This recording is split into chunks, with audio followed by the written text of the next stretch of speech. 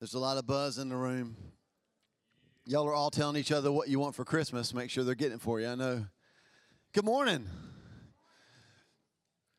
Man, thanks for just allowing us to kind of take our time this morning with Advent and worship. Man, what isn't the presence of God good? Okay, 3 of you. It's good. It is good. It's good. Good. It's good. All right, so this is week 2. We're in the last Leon series. So I know that we've only had one Sunday, but it was 2 Sundays ago. So am I the only one, like when snow apocalypse happens, does it just mess with your whole sense of time? Like crazy. So it was only 2 Sundays ago that we were last together here, but it feels like forever. So I want to, I don't usually do a recap on week 2 because usually we know what we talked about. But I want to make sure everybody is on the same page with the last Leon. What is this all about, right? So the last Leon is the first Noel backwards, okay? Actually, just Leon is Noel backwards because if it was the first Noel backwards, it would be something like, first it'd be like Leon, it'd be weird. So the last Leon. So here's what that means. We're doing Christmas in reverse. It's really good to know where you want to end up. Have you ever, I don't want to cause marital issues, but have you ever gone on a trip and one of you's like, we used to get maps out. You know what those are? Like they fold. Now you get your phone out. But so there's always somebody in the marriage that's like, put the destination in and hit go and in turn-by-turn directions. And then there's always somebody who's just like, just go. Just go. And usually they want to just go faster, you know. And you can go super fast and end up in the wrong place if you have no idea where you're going, right? Although I know that if you're the adventurous person, you're never in the wrong place if you don't know where you're going, right? You're just where you are. I got an amen over here, right? I feel like sometimes in our faith, we forget the destination. So we just kind of get busy doing stuff. Have you ever felt that? You just get busy doing stuff, and you almost kind of stop and go like, wait a minute, where are we going again? And so the point of this series this year is to kind of help us start with the destination in mind. Why? And that was what 2 weeks ago was all about. If you weren't here with us, I don't usually tell you to go watch services online, but you need to go watch that service online because we had Teen Challenge here with us. Teen Challenge does an amazing job helping people overcome addiction. And so this entire platform was filled with Leons because God came to find the last Leon. He came looking, and so this is the why. The why behind what Jesus came to do is us. The why has always been a who. Look at the person next to you. That who is a why, right? That's why Jesus came. Jesus came to transform us. That's why he came. Never forget it. Never forget. If somebody says to you, why do we celebrate Christmas? You should be able to say, because Jesus came for me. That's why we celebrate Christmas. And he came for you. That's the good news. Now today, week 2, we want to talk about what. So we know why he came. He came for the who, right? But now what did he come to? What did Jesus come to this earth? What was he coming to? And the answer is so simple. He was coming to the cross. It's kind of a downer, isn't it? He mentioned this when he was lighting the candle and praying. Like Jesus came to die. He came to this earth to die. So this morning we're going to talk about that. I'm going to give you a big idea, and then we're going to pick it apart, okay? Here it is. Jesus came to the cross. And we point to the cross. That's what I want you to get out of week 2 of the last Leon. This is what Jesus came to. He came to the cross. And this is what we do. We point to the cross. Okay? Now, we'll start with the first statement. We'll pick that apart. So let's dive into that. Jesus came to the cross. A lot of scripture reading. You can go ahead and find Mark chapter 10 and then put your finger there or bookmark it on your device and then go to Luke chapter 2.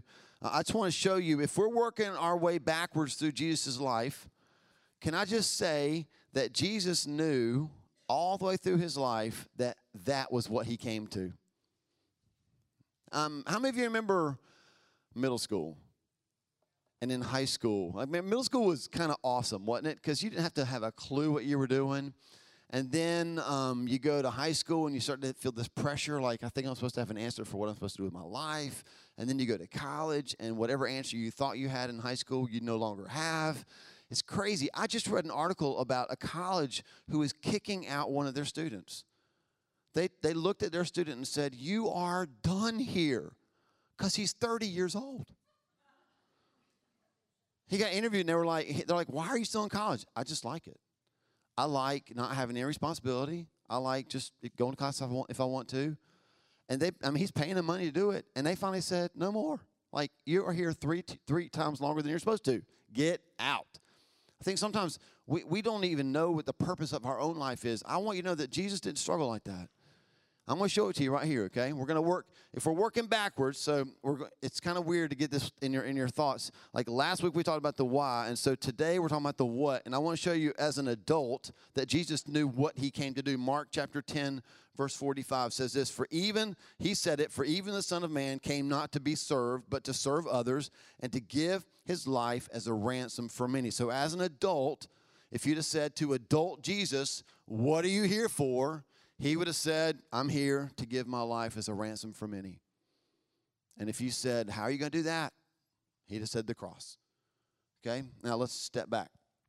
Let's find Jesus in Luke chapter 2, 12 years old. Here we go. Luke chapter 2, verses 41 through 50. I'm reading it all. It'll be on the screen for you. It says this, "Every year Jesus' parents went to Jerusalem for the Passover festival. And when Jesus was 12 years old, they attended the festival as usual. After the celebration was over, they started home to Nazareth, but Jesus stayed behind in Jerusalem. His parents didn't miss him at first." Do I have any parents here of 12-year-olds? And you're like, "Amen, brother.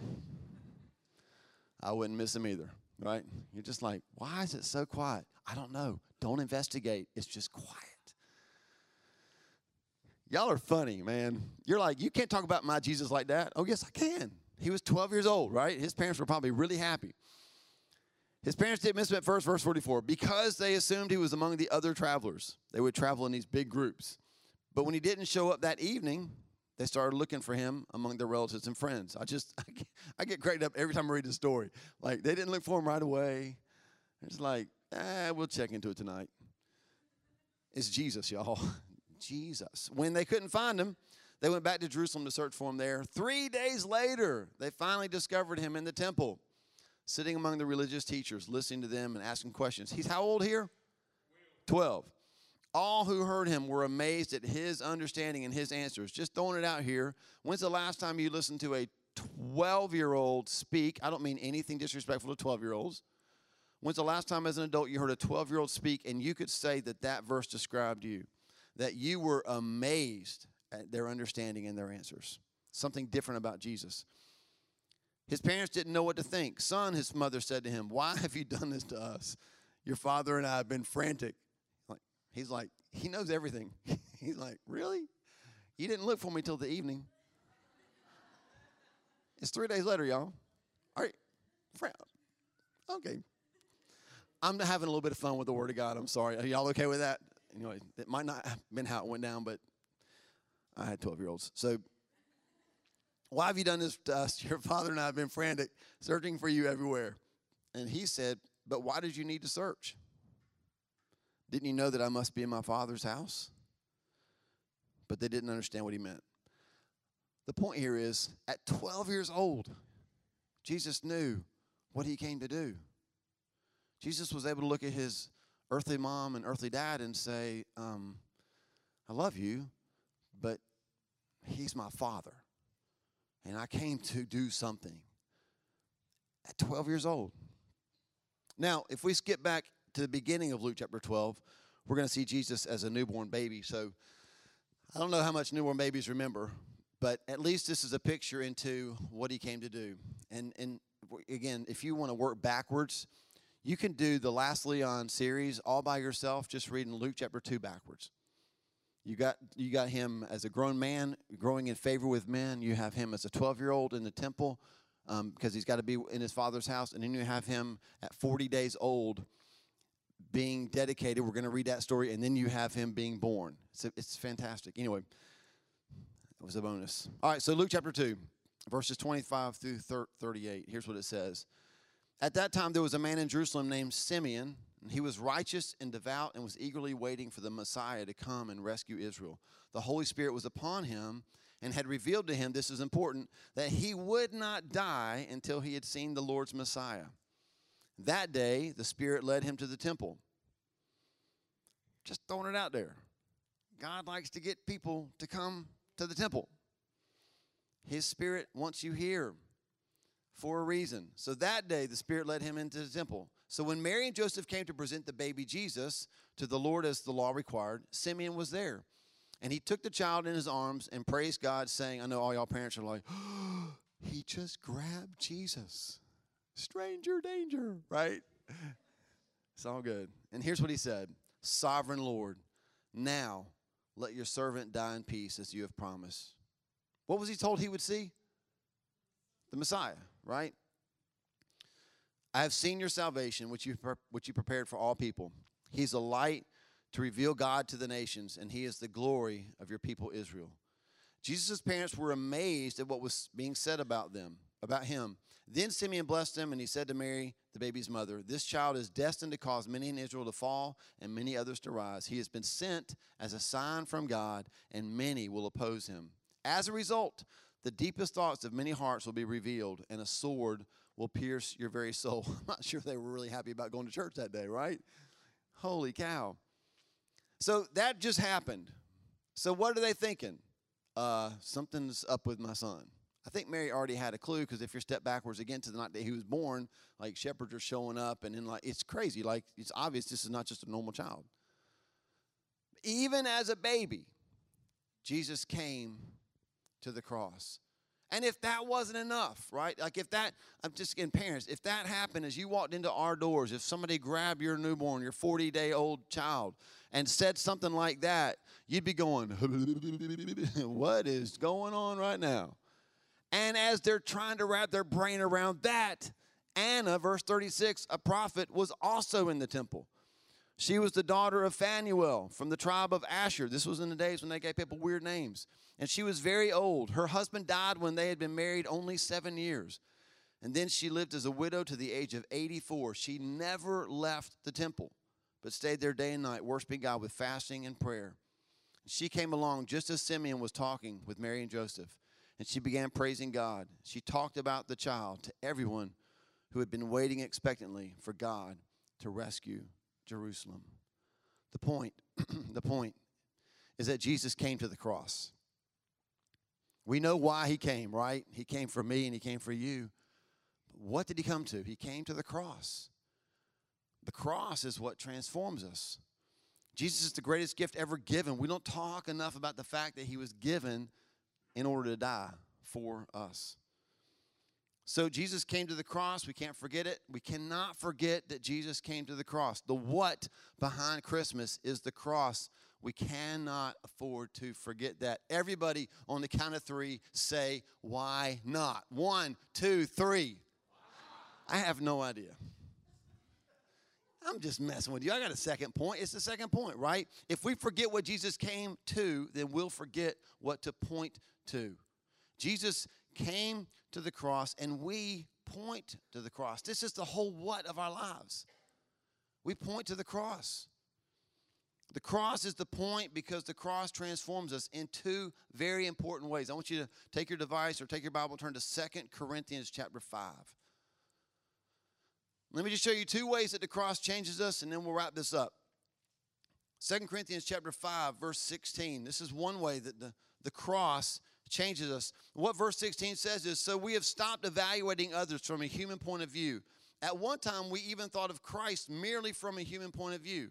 How differently we know him now. And so we kind of have to stop, and you read that verse, and y'all know context is king, right? It's like in real estate, it's location, location. Really? Y'all don't buy and sell property? I thought I'd get a big one there. So in the Bible, it's context, context, context. You got to always ask, like, what came before, what's coming after? Like, that's a great verse, but we can't just pull it out. Like, what is going on in 2 Corinthians chapter 5? And the verses right before this are talking about the cross. It's talking about Jesus' death on the cross and how he's redeemed us. And then we're going to move from this into talking about reconciliation, and it's all about the cross. And so what Paul's saying here is when you see the word so we have stopped evaluating. What is so? It just points back to those previous verses about Christ's death on the cross. And he says we no longer evaluate others from a human point of view. So there is something about the cross that changes the way that we see people. That's the first way it changes us. See, it's not enough for us just to tell people what we believe. Oh, I believe that Jesus came to the cross. Great. Why? How does that even change us? Well, the cross changes the way I see people. It changes the way that you see people. We no longer regard them from a worldly point of view. We see them as something that God desires. Let me ask you this question. When's the last time you saw people as the ones that Jesus died for? There's a famous evangelist, and he used to say this, that what motivated him was God began to show him, like every time he would walk anywhere, let's say he walked into Walmart, and he would see a bunch of people, and he would see all of them as if they were on fire. He saw all of them as souls that needed to be saved. And the cross changes that for us. The cross allows us to see people differently. So, obviously there are people that can get on our nerves, right? They're crazy, and they can just rub us the wrong way. But he came for those people, just like he came for us, which is good news because we rub them the wrong way, right? It changes the way that we see people. And here's the second way that it changes. It changes how we serve people. 2 Corinthians chapter 5, verses 20 through 21, Paul writes this, because of the cross, he says, so we are Christ's ambassadors. God is making his appeal through us. We speak for Christ when we plead, come back to God. For God made Christ, who never sinned, to be the offering for our sin, so that we could be made right with God through Christ. The point of our lives becomes pointing to the cross. We're Christ's ambassadors. The next phrase blows my mind. As if God is making his appeal through us. What was his appeal? Jesus, right? Like he sent Jesus, for God so loved the world that he gave his only son. Like today is the big give, right? He gave Jesus to make an appeal, and his appeal to the world was, come back to me. And I know you can't. I know that you're jacked up and you want to come back if you want to come back, and you can't get back. So what I'm going to do is I'm sending my son. I'm going to make a way for you to come back to me. That's his appeal to mankind. And what we do a lot of times in church is we go, Jesus was the best at it, wasn't he? He came, like he did such a good job that we're gonna write Easter plays about it, and we're gonna write special music about it, and we're gonna sing all about what Jesus did. He was so good, the best ever. Golf clap for Jesus, right? But then God says, time out. You're my ambassadors. I'm making my appeal to the world through you. I want the cross to change how you see people. Yes, they're on fire. They need Jesus. But then I want it to change how you serve them. And what we do for people is how we point them to the cross. We serve, and we serve, and we serve. Because that's what Jesus did on the cross. I'm going to give you proof in Scripture, and then we're going to wrap this up. Band can make their way to the platform. I always wanted to do that. That was fun. Can I do it again? As the band makes their way to the platform. 1 John 3:16. I love when God makes things clear, don't you? I mean, y'all are smarter than I am. Sometimes I read the Bible, I'm like, what's that mean? But I love it when I read a verse and it's like, oh, well, that's right out there. 1 John 3:16. Here's what it says. We know what real love is. Not we guess, not we hope. We know what real love is because Jesus gave up his life for us. So that's the whole Jesus came to the cross. Y'all see that, right? Do you see that? Yes. Jesus came to the cross because Jesus gave up his life for us. But what's the second part say? So we also ought to give up our lives for our brothers and sisters. He came to the cross. We point to the cross. And the way that we point to the cross, y'all already know this, is not like this. You are a bad person, and you better get yourself over there before you go to hell. I mean, all that's true. We're all bad, and we all need Jesus. And if we don't have Jesus, we're all going to go to hell. But Jesus didn't even come to the world doing that. He came and laid his life down as a ransom for many to serve us and show us the love of the Father. And so the way that we point people to the cross is we serve. That person that rubs you the wrong way, did you like my dance move? What was that? I don't even know what that was. He shimmies wrong. I don't know what happened there. They rub us the wrong way. Like, what if you served them? What if you spent time with your Savior and he poured his love into you and then you poured it out onto them? It would change them. The cross changes us. So this morning, here's the thing. We call you to serve because Jesus came to die. We didn't pay the power bill in the last half of the building. I'm sorry. The lights just went out. I'm just messing with you. They're getting ready. So this morning, as we wrap up, the team's going to sing a new song. And you're going to have heard it maybe. The words are going to be on the side. But what we want to do is I don't want you to just sit there and hear a song. I want you to participate in what's going on the platform. And so this is the time that we're going to do the big give offering. Because our God gave big to us. And this morning I'm praying that he gives big through us.